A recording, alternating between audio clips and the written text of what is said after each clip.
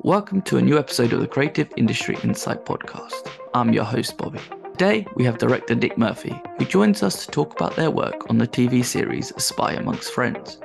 At the time of the recording, the series had just finished being rerun on ITV. In this episode, we'll take a deep dive into Nick's creative choices in crafting the show. Please be warned, there are heavy spoilers in this episode. Without further ado, let's jump into the conversation with Nick.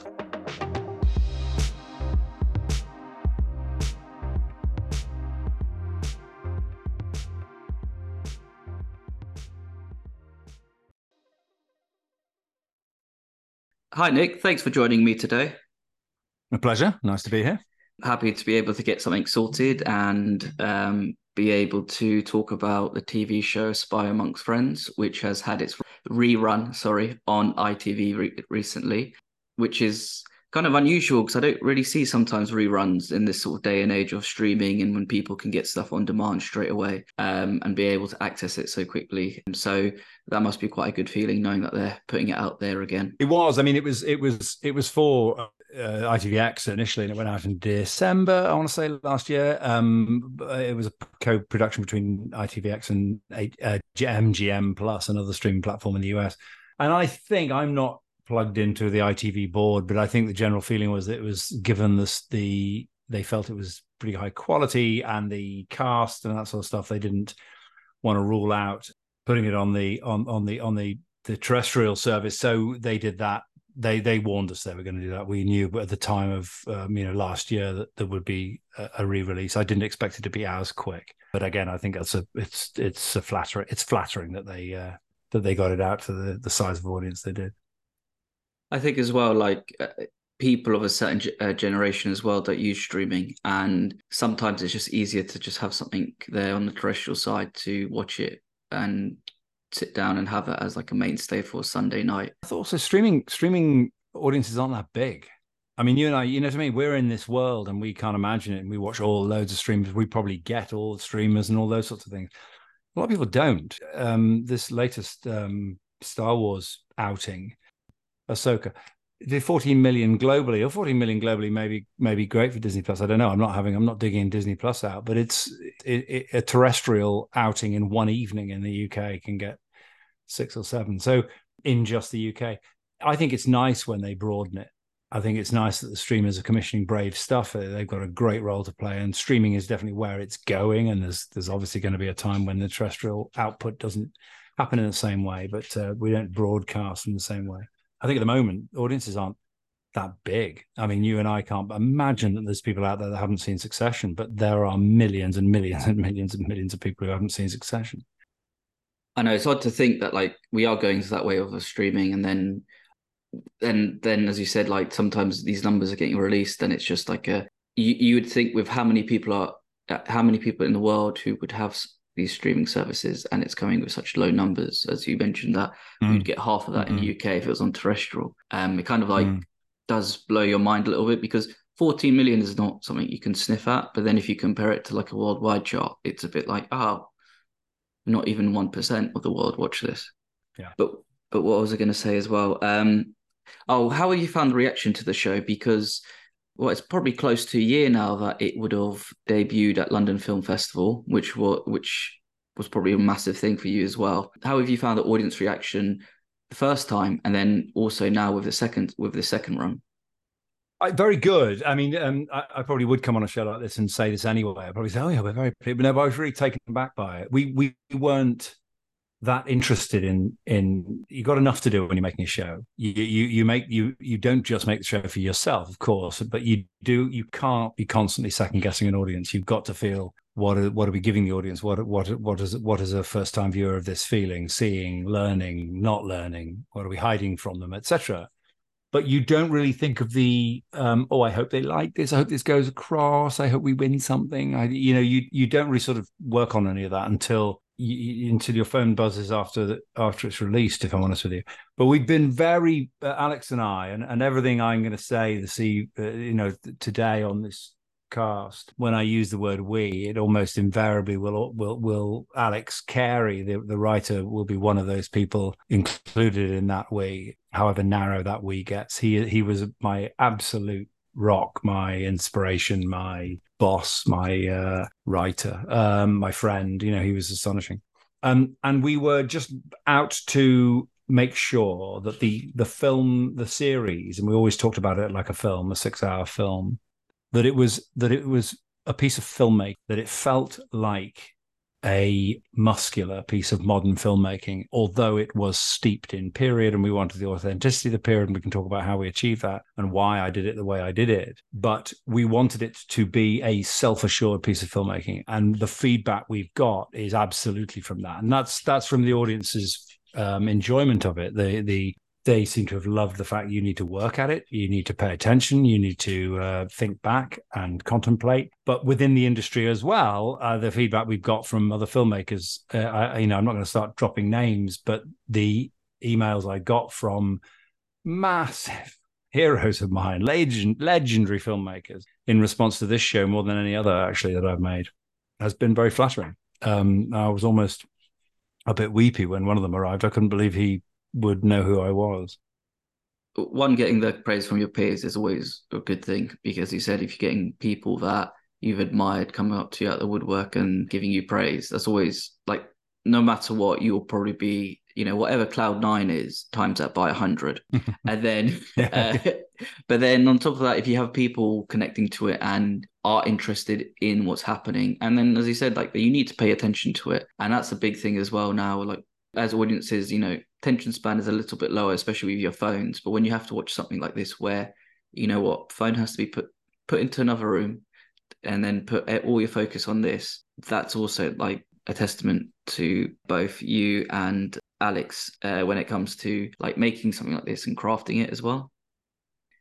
Alex was intent from the very beginning that it would the fractured timeline, what he wrote, jumping around. But we both settled quite early on the agreement that we wouldn't caption where we were. So the story takes place, for those at home, the story takes place in London in 1963, in Beirut in 63, in Moscow in 63, but also in Istanbul in the 40s, and Vienna in the 30s, and Washington in the 60s, and all over the place, and Berlin in the 60s. We didn't want to have to be captioning this every cut, because occasionally you're doing it for a few seconds and then diving back into Moscow. You're in London for a few seconds and then back into Berlin.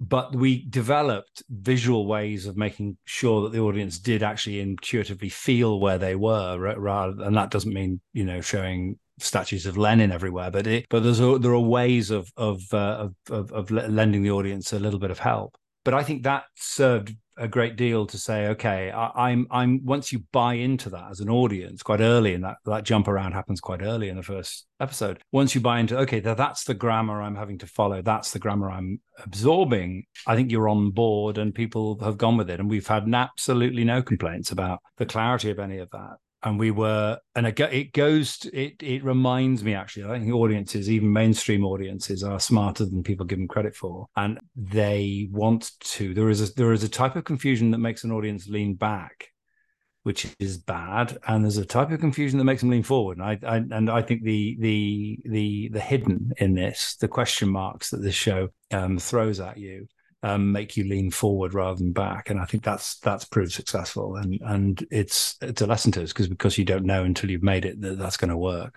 I think to add on top of that, with the sort of stylistic choice of confusing audience, I'll put confusing as air quotes, because I think it's more the subject matter of it being spies, and because you're looking at it's kind of like the lens of the story is kind of told through different perspectives, so that it's always going to be slightly skewed to be more positive in terms of who you're looking it through. It's like when they say there's always like 3 sides to the story. There's your side, their side, and then there's the truth. And that's the way that I kind of viewed it whilst watching it.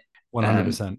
Point of view is terribly important. It's a really good point, Robert. It was essential. Every scene is put through somebody's point of view, and that point of view can change within scene. Frequently does. But at no stage did we want to be just dryly watching from the corner of the room. It's a difficult balance, because I think if there's one thing that I think identifies the visual style or characterizes the visual style of the show, there's a key decision that directors need to make very early, that I think directors need to make very early in a project, is their camera.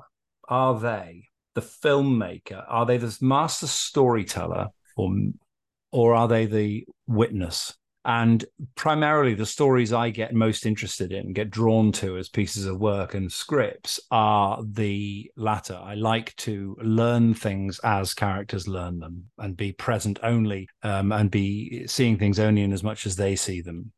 I don't like to know more than characters. Now, I've made films different to that, and I think there are certain things, you make supernatural films, you need to be able to do that and all that sort of stuff. But you need to depart from that. But what we did with this was put people in a room. I wanted to put the audience in the room and very much immerse them in the experience of being in the room with these people, but nonetheless tell it through point of view. So you're right, that immediately produces a qualification to the truth, a corruption of the truth based on delusion, on favor, on prejudice, on whatever it be, on loyalty, that the audience could themselves enjoy and feel what the characters felt when they were misled. They were lying to themselves. They failed to notice. They inferred the wrong thing. They implied a dangerous thing. All of these things. So as a filmmaker, that tenet was very dominant throughout the whole putting together of all the scenes. And there's once you find your main tenets of your project and your visual grammar, you should be you continue to ask yourself, in every setup, is this part of it? Is this contributing to it? Is this obeying that rule? And if it isn't, it better be breaking it with a good reason, because audiences won't forgive you if you just jump around and don't tonally produce something consistent. It's very well noticed, Robert, not to flatter you, but the everything is obsessively point of view in it. And for people who professionally lie, and for people who are going back and analyzing and remembering a relationship that absolutely, by virtue of the story, did not mean what it appeared to mean at the time, that is a fascinating way of presenting that story. It's shown early on that Kim is a double agent and has been working for the KGB, which I think, I haven't read the book, so I can't comment on that side, but I think it's a very brave thing to do, because you kind of get that part out of the way straight away, so that when, instead of having that as like a twist later on, you have that already out in the open. And then now as audiences, you kind of, I feel like then, like as audience members, you're working back with the character to figure out where you've gone wrong, because as you said as well, like you're going to be blinded by your friends or the charm of how people are, and then it's like, how did I miss something like this? How did this big thing get completely missed by all of us? I think it goes to the relationship. Right? Absolutely right. It goes to the relationship. We're talking about two people who were best friends. It's a tragic platonic friendship. This love affair. Between Nicholas Elliott and Kim Philby. They were very, very close friends, and Kim Philby obviously was lying to him all those years. And something that Damien said quite early in rehearsal was a comparison to marriage. He said, if you discover your partner is cheating on you, your partner of 25 years is cheating on you, surely you would go back and start to think, did any of it mean anything? Did she ever love me? I know it's gone wrong now, but when did it go wrong? At what stage did she ever love me? And that underpinned a lot of what we were doing as well, because of course that's the structure of what Alex presented, which is whilst this espionage plot is playing out, and Elliot is trying to assess the extent of the damage caused to the intelligence service, who he can trust, is he himself going to end up in prison? Is he himself guilty as he is being investigated? They are at the same time behind that. Kim and Nicholas Elliott are analyzing their own relationship in the past, and Kim is doing it just as much as Nick is. Kim Philby played by Guy Pearce, and Nicholas Elliott played by Damian Lewis. So that reliving of meaning and the reanalysis of things has to happen in the background, behind the motor plot of the incredible trouble that Nicholas Elliott appeared to be in when he got back from Beirut. Which, if somebody hasn't seen this show, they will understand what I mean in a moment. Quite early in episode 1, they'll understand what I'm talking about right now. Yes, and even like scaling back from all of that, because you have great, and I do want to get onto your rehearsal process because I'm curious about something, but I'll get back to that in one moment. But I think see, Damien was right about having it as a marriage, because then it's like, is everything just a lie? Everything's built. And those flashbacks as well, where they're kind of like tender friendship moments of just two friends enjoying their lives. And when you see these sort of moments, you kind of feel heartbroken for Nicholas at the same time, because as you said, it's like, is this just all been a lie? Are these sort of sacred moments that in memories that you've had with one another of camaraderie and, kind of being in the field with one another, really just the way to get in deeper with what's happening? And then I think you kind of see it in the last episode when they are in Beirut and Kim wants to do the skit of the colonel asking Nicholas, how does your wife know that you work for SIS? And Nicholas is just not having any of it. It's a bit like, no, it's kind of done now. Yeah, it's broken by then, isn't it? The friendship is broken, and the joie de vivre that produced that little routine they used to do. And I love the way Alex bookends their friendship with that routine. And one is filled with warmth and silliness, and the other is dry and empty. And that was my job, to make sure they were exactly that. Yeah, I can remember ringing Alex quite early. He was still in LA. He lives in LA. I can remember ringing him quite early and saying, I'm not sure there's enough plot. I was slightly concerned there isn't enough plot for 6 hours. And he said, for a spy thriller. And he said, yeah, but it's not a spy thriller. We're not making a spy thriller. We're making a story about friendship among people who are spies. And the spy thriller must come from the shrapnel of that explosion, the explosion of the friendship, rather than it being an espionage plot in and of itself. And this is where another example where I've learned so much from Alex, because he was spot on. And it's not that we never looked at making sure we had enough plot. We'd always revisit that along the way. And is there a way we can, have we got enough? But he was resolute in keeping it to be a thing about friendship and love. And I think that is what pulls it and elevates it beyond just the drama of regular espionage. I think much in the way that we thought, George Smiley's, in the background of all his stories, is his failed marriage, his crumbling personal life. We just turned those dials up a little bit. Yeah, I'm glad you mentioned George Smiley in those stories, because I think Tinker Tailor Soldier Spy is loosely based on A Spy Amongst Friends. I read that somewhere. I can't remember. Please don't quote me, and please don't yell at me if I've got it wrong in the comments. But it's just so, as you said as well, like, the people would forget that it's not necessary. It's like, because you have that spy angle, but it's all about that core friendship and the whole idea. Well, do you know what? I don't know you're wrong. And what I will go further and say that I know Ben McIntyre was walking in Hampstead with David Cornwell, John le Carre, David Cornwell, and John and Ben said to David, I haven't got another story. I need another story. I don't know what I'm writing next. I don't know what it is. And he said, what would you do if you were going to write a factual thing? What would you do? And he said, the Nick Elliott and Kim Philby friendship is the great untold, is as yet untold story of British espionage.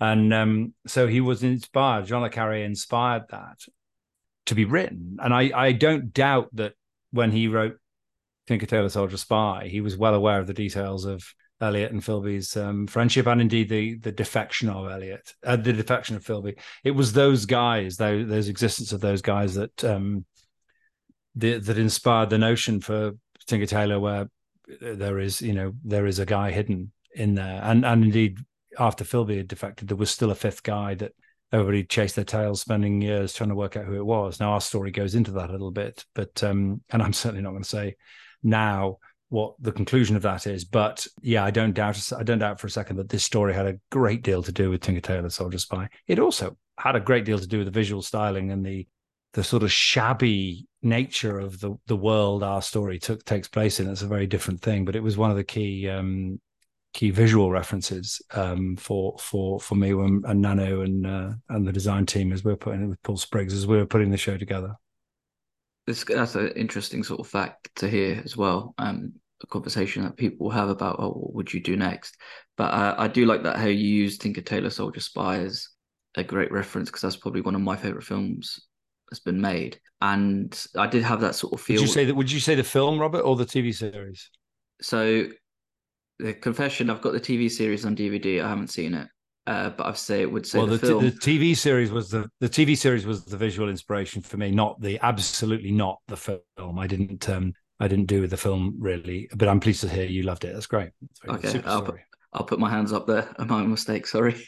That's fine. But with but when you have spy shows and films that have come before you, because like the spy genre is so vast in terms of you can go from something like James Bond to then something like this to then something recently like Slow Horses. In terms of creating that visual language and style, how do you go about that and discussing it with your crew, and how you want to sort of go about to distinguish the different locations, but then also the way that Yeah. people are living as well. It's quite a broad set of tasks there. One of the key things when you're either starting a series, because sometimes series are made by more than one director, you would do the first, either the first two, and then somebody else do the second, the third, and fourth, or whatever, and they shoot it in blocks. I know you know this. I'm just filling your listeners in. When you are kicking it off, either doing all of it, in this case, I did all of the show, or kicking it off, it's so imperative, not just that you have good ideas. Yeah, okay, anybody can have good ideas. It's imperative that they are serving the script. That's imperative. Otherwise, you're sunk. It's also imperative the script needs to be good enough to be worthy of serving. But good ideas are no good if nobody else knows them. You've got to communicate those to your collaborators because they're the experts. So Paul Spriggs, my designer, Nanu Segal, my DOP, Alex, my writer, he had to be on board with what it is I was trying so he could then contribute. Nobody can contribute unless they know what it is we're making. And I see a lot of shows that you think, oh, that should be good. Why isn't it great? It should be great. It's usually because 300 people have done their best work on the show. They're just all making slightly different shows, and I think that there are very notable examples of that, and I don't want to dig out Rings of Power, but that's a classic case in point for me that there was the stylistic sort of inconsistency that I'm not even going to blame whose fault it was for that. I'm not going to get into that because better directors than me have made shows that haven't worked.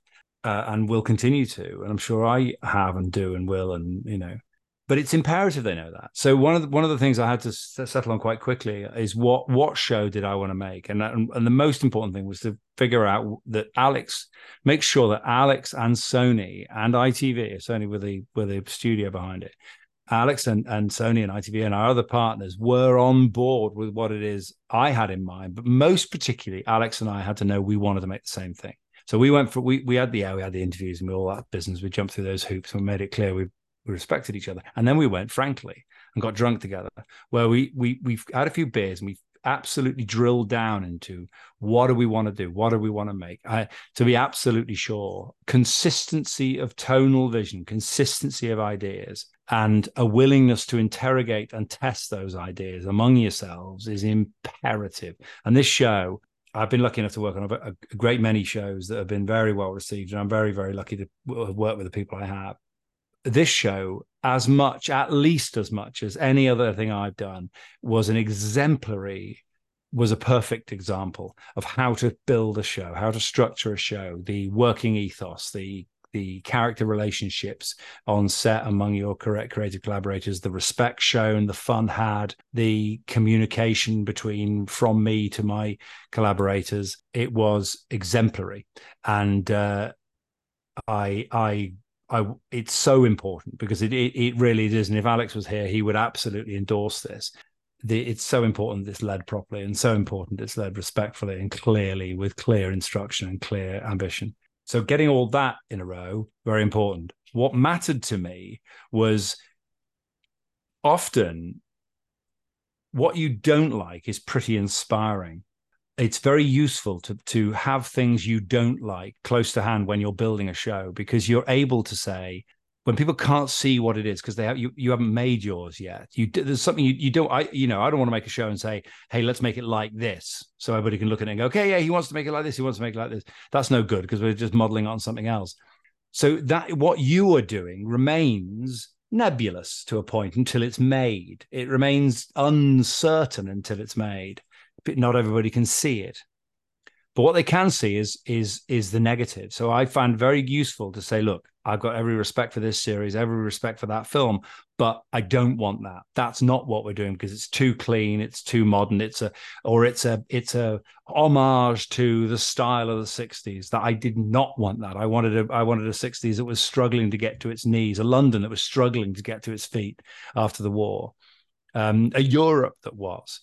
Certainly a Moscow that was, and the shabby, dirty, depressed, dour, down, messy realities of that were very, very important. The other thing I wanted to be abundantly clear is these people were spies in a world full of non-spies. I didn't want this story to just operate in a world, you're in spy land being spies, everybody's spies, you go and do your spy stuff.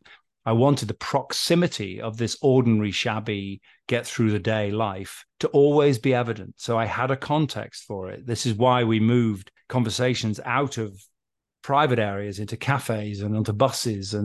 So you felt there was a real world going on around you that didn't know about troop movements and betrayal and the Cold War. And they were just more interested in getting there, fixing their glasses and having a meal and going home and all the banalities of life. So communicating all of that to my team, and that you can well imagine that goes into costume, into location, it goes into the type of essays, the type of supporting artists you hire, how many you hire, how visible they are, how invisible they are. All of those things are informed by clear communication about what it is I want to do. I didn't want the background extras to hide, so we could feel what we needed to feel. So that's imperative. It's a long-winded answer, but the months before you call action, you need to have communicated to everybody what it is you're doing. You can't live in your own little bubble of I'm going to have some wonderful ideas when I'm on set. It just simply doesn't work that way.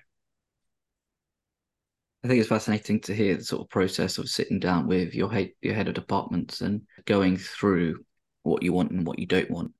I think it's very easy to sort of make it like a really glossy looking show and be like, look how cool the 60s are and the trends of it all. But I think as well, because I know the story itself is partly dramatized, but it is based on truth, on fact, sorry, that you do want to be, what's the word? True to straight back. You don't. Sorry, true to itself. You don't want to elevate it into the world of fancy because then it ceases to be shocking. In cinematic land, in worlds of glossy cinema land, people betray each other all the time. They betray the country, they run off, they kill people, they do this, they do that. I just think it's less exciting. One of the reasons I absolutely love Paul Greengrass's work is Paul always puts these extraordinary events in real places in real time with real people, and that feels fucking shocking. I forgive my language if I'm not allowed to swear on this, but that shocks me because I think, my God, the boat's been captured. Oh my God, these soldiers are shooting innocent men. Oh my God, these. Whereas in cinema land, that stuff isn't shocking, and I think that's what drove a lot of what we were doing in this, and those discussions. They are sometimes general, but for example, when I'm sitting talking with Nanu about that, how does that translate into photography? Well, of course, then once I've identified that, you can look to examples of what you admire, people who've done that, and that Paul Greengrass didn't come up as much, but John Cassavetes absolutely did. And so Nanu and I could watch his films together and talk about what is it? What are they technically doing? Invariably, what are they technically not doing in order to play a straight bat to underpin their show with their film with reality? So we looked at we're not going to automatically put wrap light around everybody to give them nice 3D shapes and lovely backlight and all these sort of things. And instead, Nanu and I could push ahead for what we think Cassavetes achieved, which is a sort of ugly beauty. An ugly beautiful, compositionally absolutely spot on, and compositionally incredibly important for communicating the subtext of the show, putting a lonely characters against blank walls and putting them next to empty chairs, and these sorts of those very, very well thought through compositional details, but just not making it look like it's been taken hours to light in a studio, but really making it look like it operates in the real world. And Nana would have to sort of censure herself. No, I want to put a thing, but I'm not going to, because this isn't what we're doing. And that's a small example of those conversations that are replicated among every department. Let's step away from that, step away from that, step away from that. We're doing this.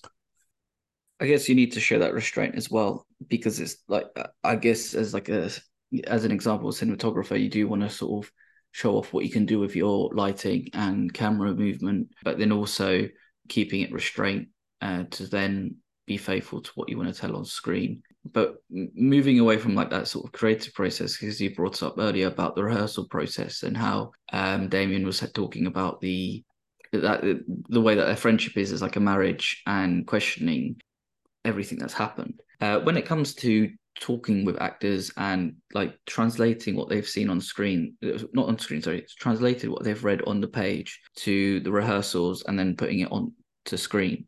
Where do you go about with helping them find their character, but then also pulling these performances out of them? Depends on the actor, actually. Depends on the actor. I don't tend to rehearse in the traditional sense of let's run the scene. You walk here, you be by the door. I mean, there are plenty of very, very good directors. My hero of mine, Sidney Lumet, he did that. He used to map out the sets on the floor and all that. I don't do that. In terms of finding the character, you know what? I've been lucky and worked with some pretty remarkable actors over the years, and you're wasting them if you're not going to listen to what it is they see the character as. And I've never found I needed to force them into a different direction. I've always been intrigued by what it is they see and what they want. And that doesn't mean that every scene has to play the way they had in their mind, but their character, I think you need to be very keen to hear how it is, what character they see it is. There are limits to that. I've had actors say, I don't think my character would say this. And I'm borrowing a line from an actor I work with, actually, Paul Bettany, a dear friend of mine now. But Paul's point, when anybody says, I don't think my character would say this, Paul would say, well, it says here you do. I don't know what character you're playing, but this one says exactly that. So, and that's a refreshing way of looking at it. So occasionally you do have to sort of talk with an actor and say, well, I think we need to just make sure we are aligned on what it is we're doing.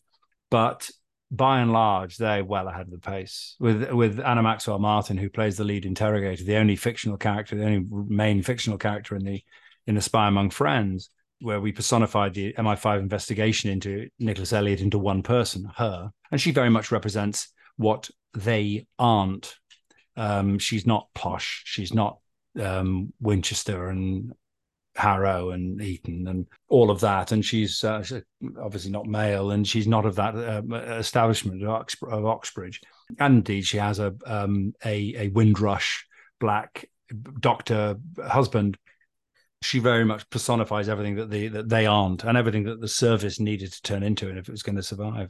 But Anna doesn't need me to come and tell her what her character is. She's the smartest woman in the room. I mean, it's a shame to say that, because she's also completely balmy, but she is fucking smart, and she pretends not to be, but she is clever. And what you do as a director is just help to make sure that the right bits of that are being used, and the right bits of that are making it on screen, and the right bits of that are being developed properly, are being deployed properly, I should say. So I don't really rehearse. We do talk. I like to sort of sit with actors around a table. I think there's familiarity. I don't do any sort of trust exercise in that bollocks. I heard recently of a director wafting burning sage all over her cast. I mean, in rehearsal, give me a break. But each their own. But we talk, and we talk about what's at play, what's in stake. We talk about imagery.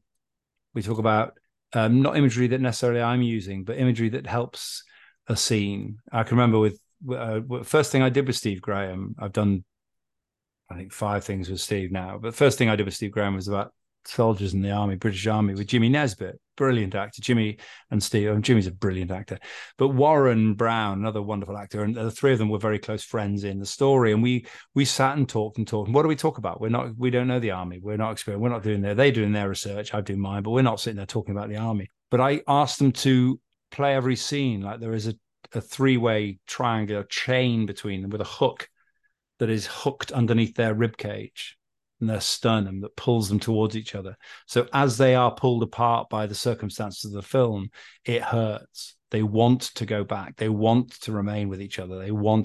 But let the inevitable wrenching apart hurt. Those sorts of images you talk about, I don't tend to sort of work scenes. Occasionally we'll sort of run a scene off the page or sitting around in order to, if I've got points about pace, about overlaps or whatever. I did a show called Save Me for Sky a few years ago, the first season of that, and that was very overlapping dialogue, and it was very important to test that before going to set. One of the things I'd said to the writer Lenny James, who was also character one in the story, was I don't think it'll pan out quite how he has written it. He wrote it as overlapping dialogue.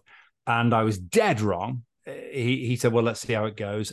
I was dead wrong. It absolutely panned out as he said it. But that needed to be tested in rehearsal to say, where does the timing lie? Are we imagining this? But by and large, my rehearsals are a chance to discuss and to get all of the stuff out that I don't want to be talking about with the lights on set. I don't want to be there going, wouldn't it be better if I said this? Or what would my character feel about this? Or I don't understand why she chose to do that. Or get all of that out of the way. And I love rehearsal, but you are talking to somebody that loves every stage of what I do. I'm pathetic how enthusiastic I am about every stage. I love reading scripts. I love prep. I love grading and casting and shooting and editing. And every time I'm in any one of those stages, I think it's my favorite stage. I love it. But rehearsal is delightful. And also, I've got to say, actors get a bad rap. There's a lot of bad behaved actors out there. I haven't worked with many of them. I have to say, got to be very lucky, but they get a bad rap. Invariably, actors are incredibly interesting, incredibly inspiring people, and they're just bloody nice company. And one of the most lovely things about shooting and rehearsing and shooting is just being with them. I love them. And you know, this is why I fall in love with them. Really, I fall in love with them. All of them. I mean, I get very, very close and I grieve afterwards. In fact, when I finished talking tonight, one of the actors I've worked with only one actor I've worked with more than Steve Graham, and that actor is coming over tonight. And just because for a barbie, because he's just such a lovely fella. So interesting. Yeah. So I love that process.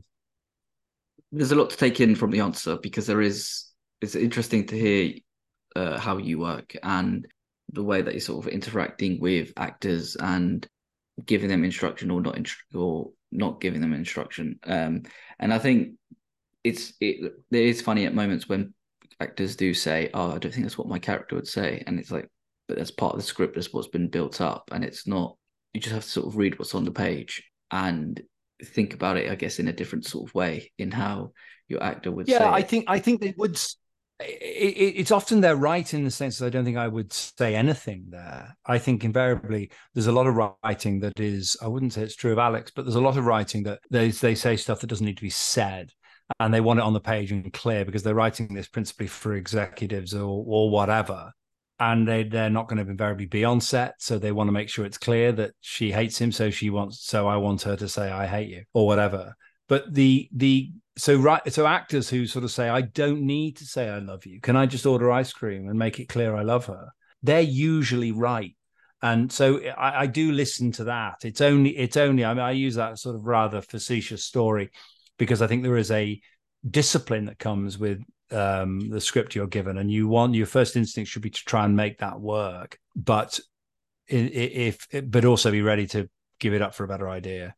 I just don't do it too quickly. If people are on set, I worked with Michael Sheen, my second ever drama or something, a film I'd written for the BBC and was directing. And I offered him a line change on set. I said, Michael, that sounds a bit wordy. Do you want to? And he goes, no, we can't do that. You can't let the bug in your ear.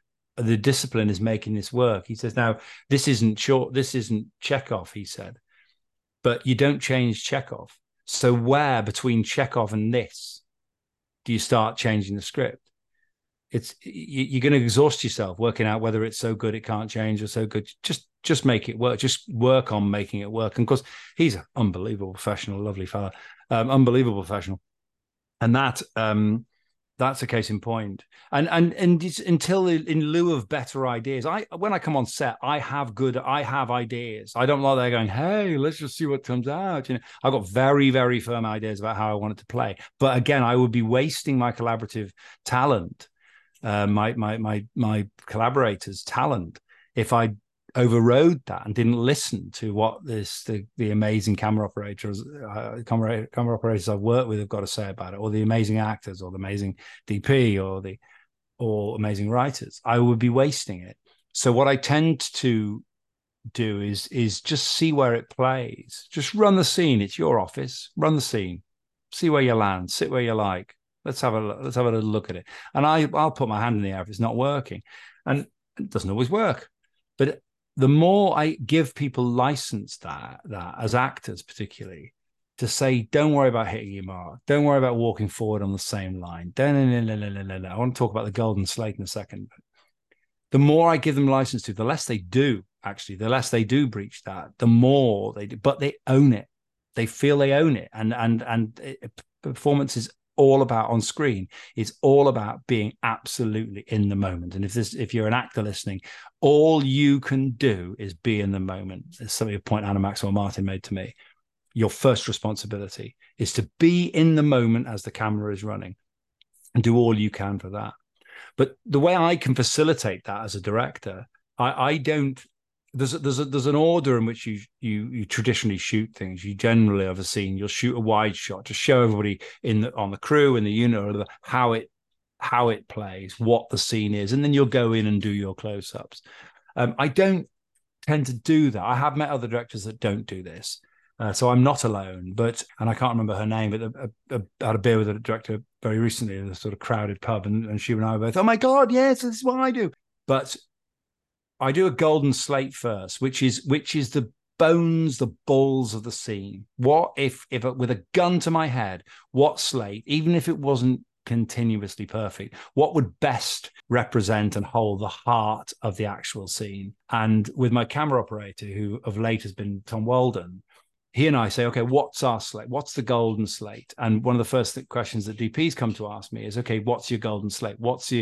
And then once we find that, and that can take 8-9 takes, that can take, where we interrogate it and do it different, sit down later, don't sit down, try over there, get angrier, be ambivalent, don't interrupt him. All of these, we try it all. And when we've done that, we know what the scene is, and then I can get the other coverage, if you like, that I need in order to control the pace, control the story, to all the other things that filmmaking needs, to show the scale, to show the money, show the location, all of those other things that are important. But what it does is produce a sort of edgy muscularity to the direction, which I think to the scenes, which I think is essential, and not just sort of trotted out mid shot, wide shot, close up. Everybody just dies. Part of us die inside when we shoot that way. I think it's also, again, a great tidbit of info about what a golden slate is and how you go about trying to get that. And especially on a show like this, where it's very sort of dialogue heavy, so you're going to have a lot of reaction shots of people and sort of capturing people's poker faces rather than shock about the news. And then because it is in that spy world, it's like they want to play their cards too early and figure out and get themselves into trouble. I think as well, like with getting those sort of things in place as well, it's like it seems like there's a lot of, I don't know, I think like on set as well as a director, there must be sort of a lot of things going through your mind to make sure that you can get what you need to get, because there are certain directors who will do hundreds and hundreds of takes of somebody walking across a hallway because they're not walking correctly or something like that. But at the same time, it seems like a better way to sort of streamline it in that sort of way as well. I can't, far be it from me to say directors who do 80 takes don't need 80 takes. I'm not there. I don't know. And Kubrick made some pretty good films. and he's famed for these endless takes. So God knows I can't lecture anybody on that. It's just the way you make the film. You make the film in your head. Truly, you work out what it's about. You close your eyes, you see the film, and you go and set about making that, and make sure you're sort of listening on the way as you do. And I think that's incredibly energetic. What you are on set. You do have to concentrate, but it has its own. It brings its own focus. In truth, but the point you make about the reaction is incredibly true, and fair play to you, Robert. That's a really good observation. I think of all the things I've made, I would say, compared to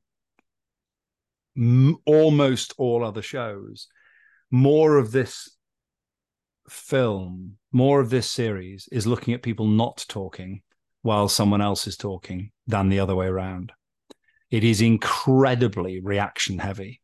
And that's something that's an editor's choice, of course. It's not that we didn't film people talking, but we found in the edit that exactly what you pointed out. How are they taking this? Are they buying it? Are they secure in themselves? Are they destabilized by that? The reaction was incredibly heavy, and I would like to go back and just and codify and analyze what Cassavetes, what Killing of a Chinese Bookie, or how much of those films are reaction. I suspect a great deal. Certainly Woman Under the Influence is a huge amount of reaction. It isn't just about the collapse of the woman. It's about his inconsolable sort of sadness about the situation. So that's an editorial decision. But they're in the cutting room, and Matt Gray and Adele McDonald, they're so great to work with. They are two editors, and they doing odd numbers and even numbers across the series. And we made sure that not only that was something we were always more interested in, but they were very strict with themselves to react late. If as we're trying to suggest to the audience that we are not the filmmaker isn't in control. I didn't want to be ready on people when they started to speak. I didn't want to be on doors before they enter. I don't want to be panning at the right time to hit the line. I don't want to be on a wine glass that crosses the room, and then as we arrive, this conversation starts. I want it all to be accidental. And so from an editing point of view, it goes back to that fundamental decision you make as a director. Am I in charge, or are the characters in charge? From an editing point of view, we found ourselves just cutting, 18, 20 frames late all the time. Just wait, just go late, react. And on a level I don't think many in the audience will spot, but they'll absolutely feel that is marbled throughout. That style permeates the entire series. Yes, and on top of that, it's such a great way of getting a feel of the a feel of the character, what they're internalizing, because it's also, did they know about this tidbit of information, or is this the little tidbit of information that kind of, solves that, not necessarily solves their puzzle, but adds to the puzzle, or even adds to their woes, which again is interesting to see as a viewer and follow the character on that journey. I know we're kind of going to be near the end of our time, but I just have one last question, which I'm curious to know about, because I'm not. It might play into it, it might not. But as a director, because you're doing a story that's based on true events, even though you do have a character there that's made up for the show, is there ever in when you're creating something like this, is there ever a thought of morality in but as in your stylistic choices and being towards real life people? Because I guess depends on how you see it. Some people might see the portrayal as very much sacrilege, or they might see it as a understanding. But as a director, do you ever want to bring that sort of morality to the screen in terms of just being respectful to who the people were, but then on top of that, be respectful to the people that were affected as well? Yeah, I that's very true. I've made a lot of factual dramas. I used to make documentaries, actually. A lot of factual dramas, and to a greater or lesser extent, that is always the case. So I've made, but it depends on proximity. It depends on the time proximity, depends on who you are depicting. But I've made, nobody cares if you're going to show Emperor Nero to be slightly more mad than he was, or whatever. There's a historical interesting discussion there, but there's not an ethical thing in the same way. But I've also made a very, very true story of with Jimmy Nesbitt and Genevieve O'Reilly about two people in Northern Ireland in Coleraine in the 90s who killed their husband and wife, their respective partners, made it look like a double suicide, and got away with it for 14 years.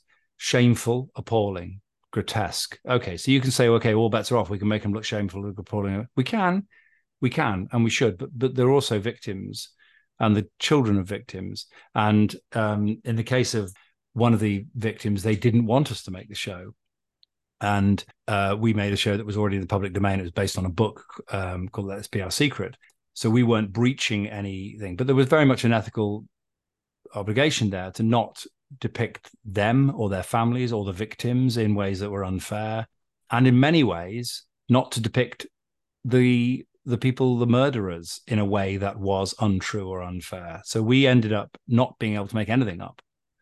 We dramatized scenes, but we had to know the scene had happened. We had to know the substance of that meeting had produced the decision to kill people. The night in question, he did this, he did that, he ran the hose pipe across the room, he stuck it in the back of the car, and we know the mechanics of it.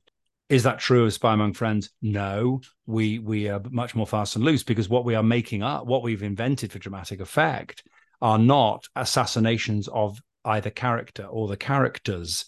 They are embellishing and enriching the essence of the espionage plot. Did the CIA have working operatives in Moscow watching Kim Philby at the time?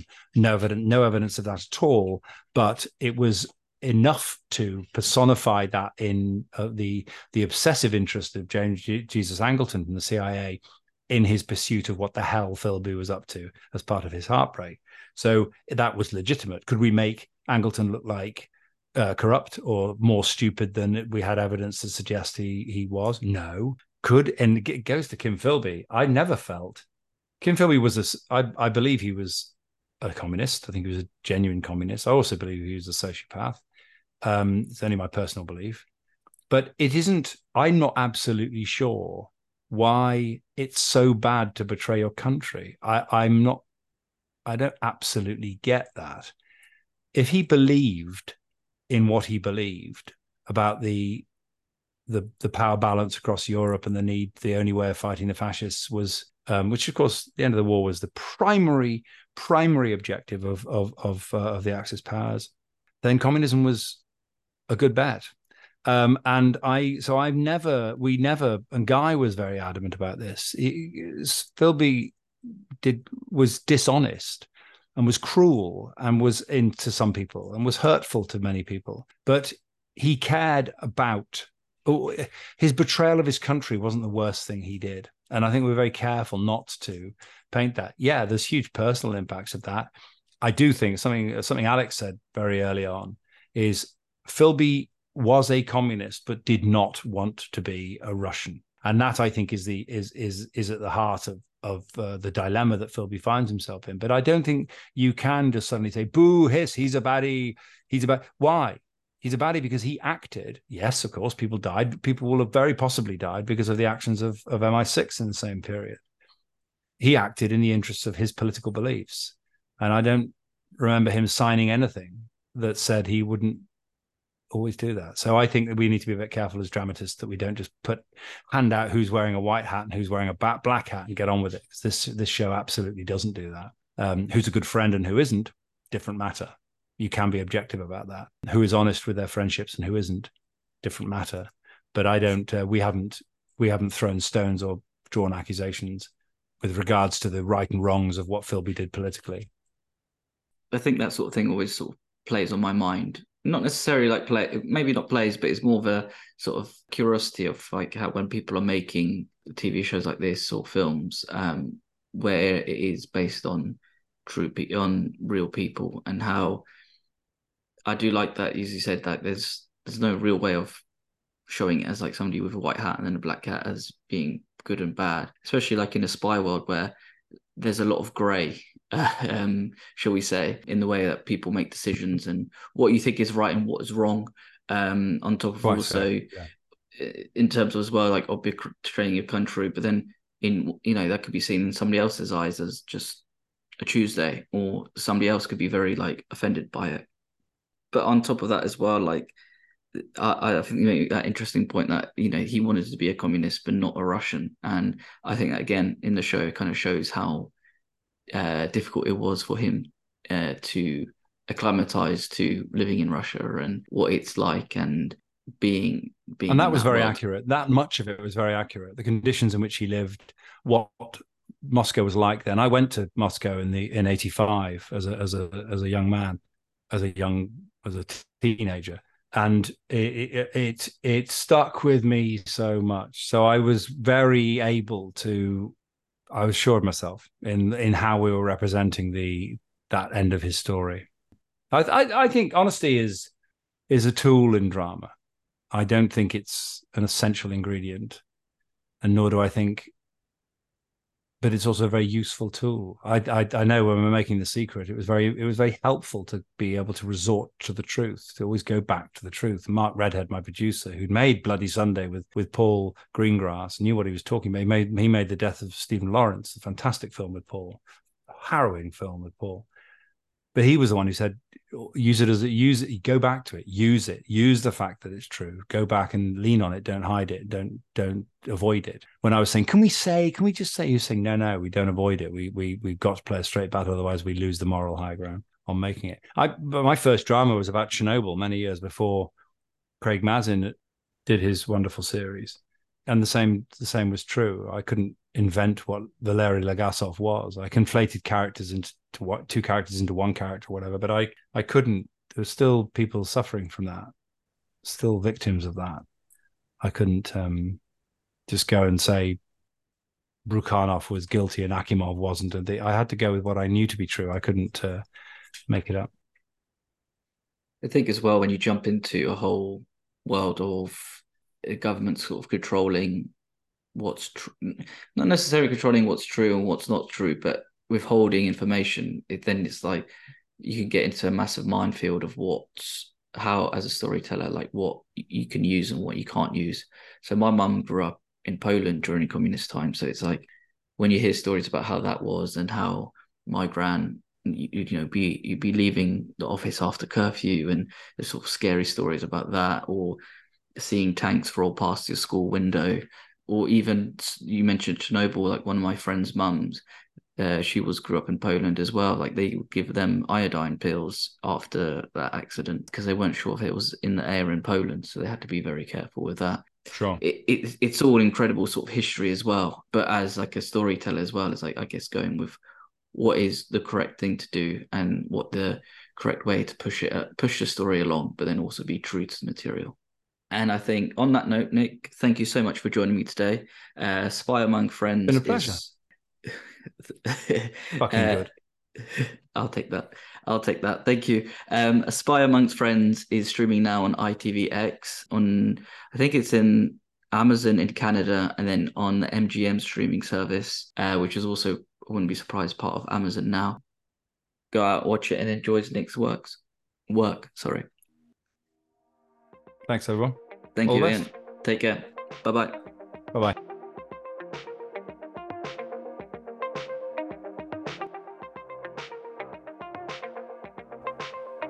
Thank you for listening. Please subscribe, rate, and review this podcast.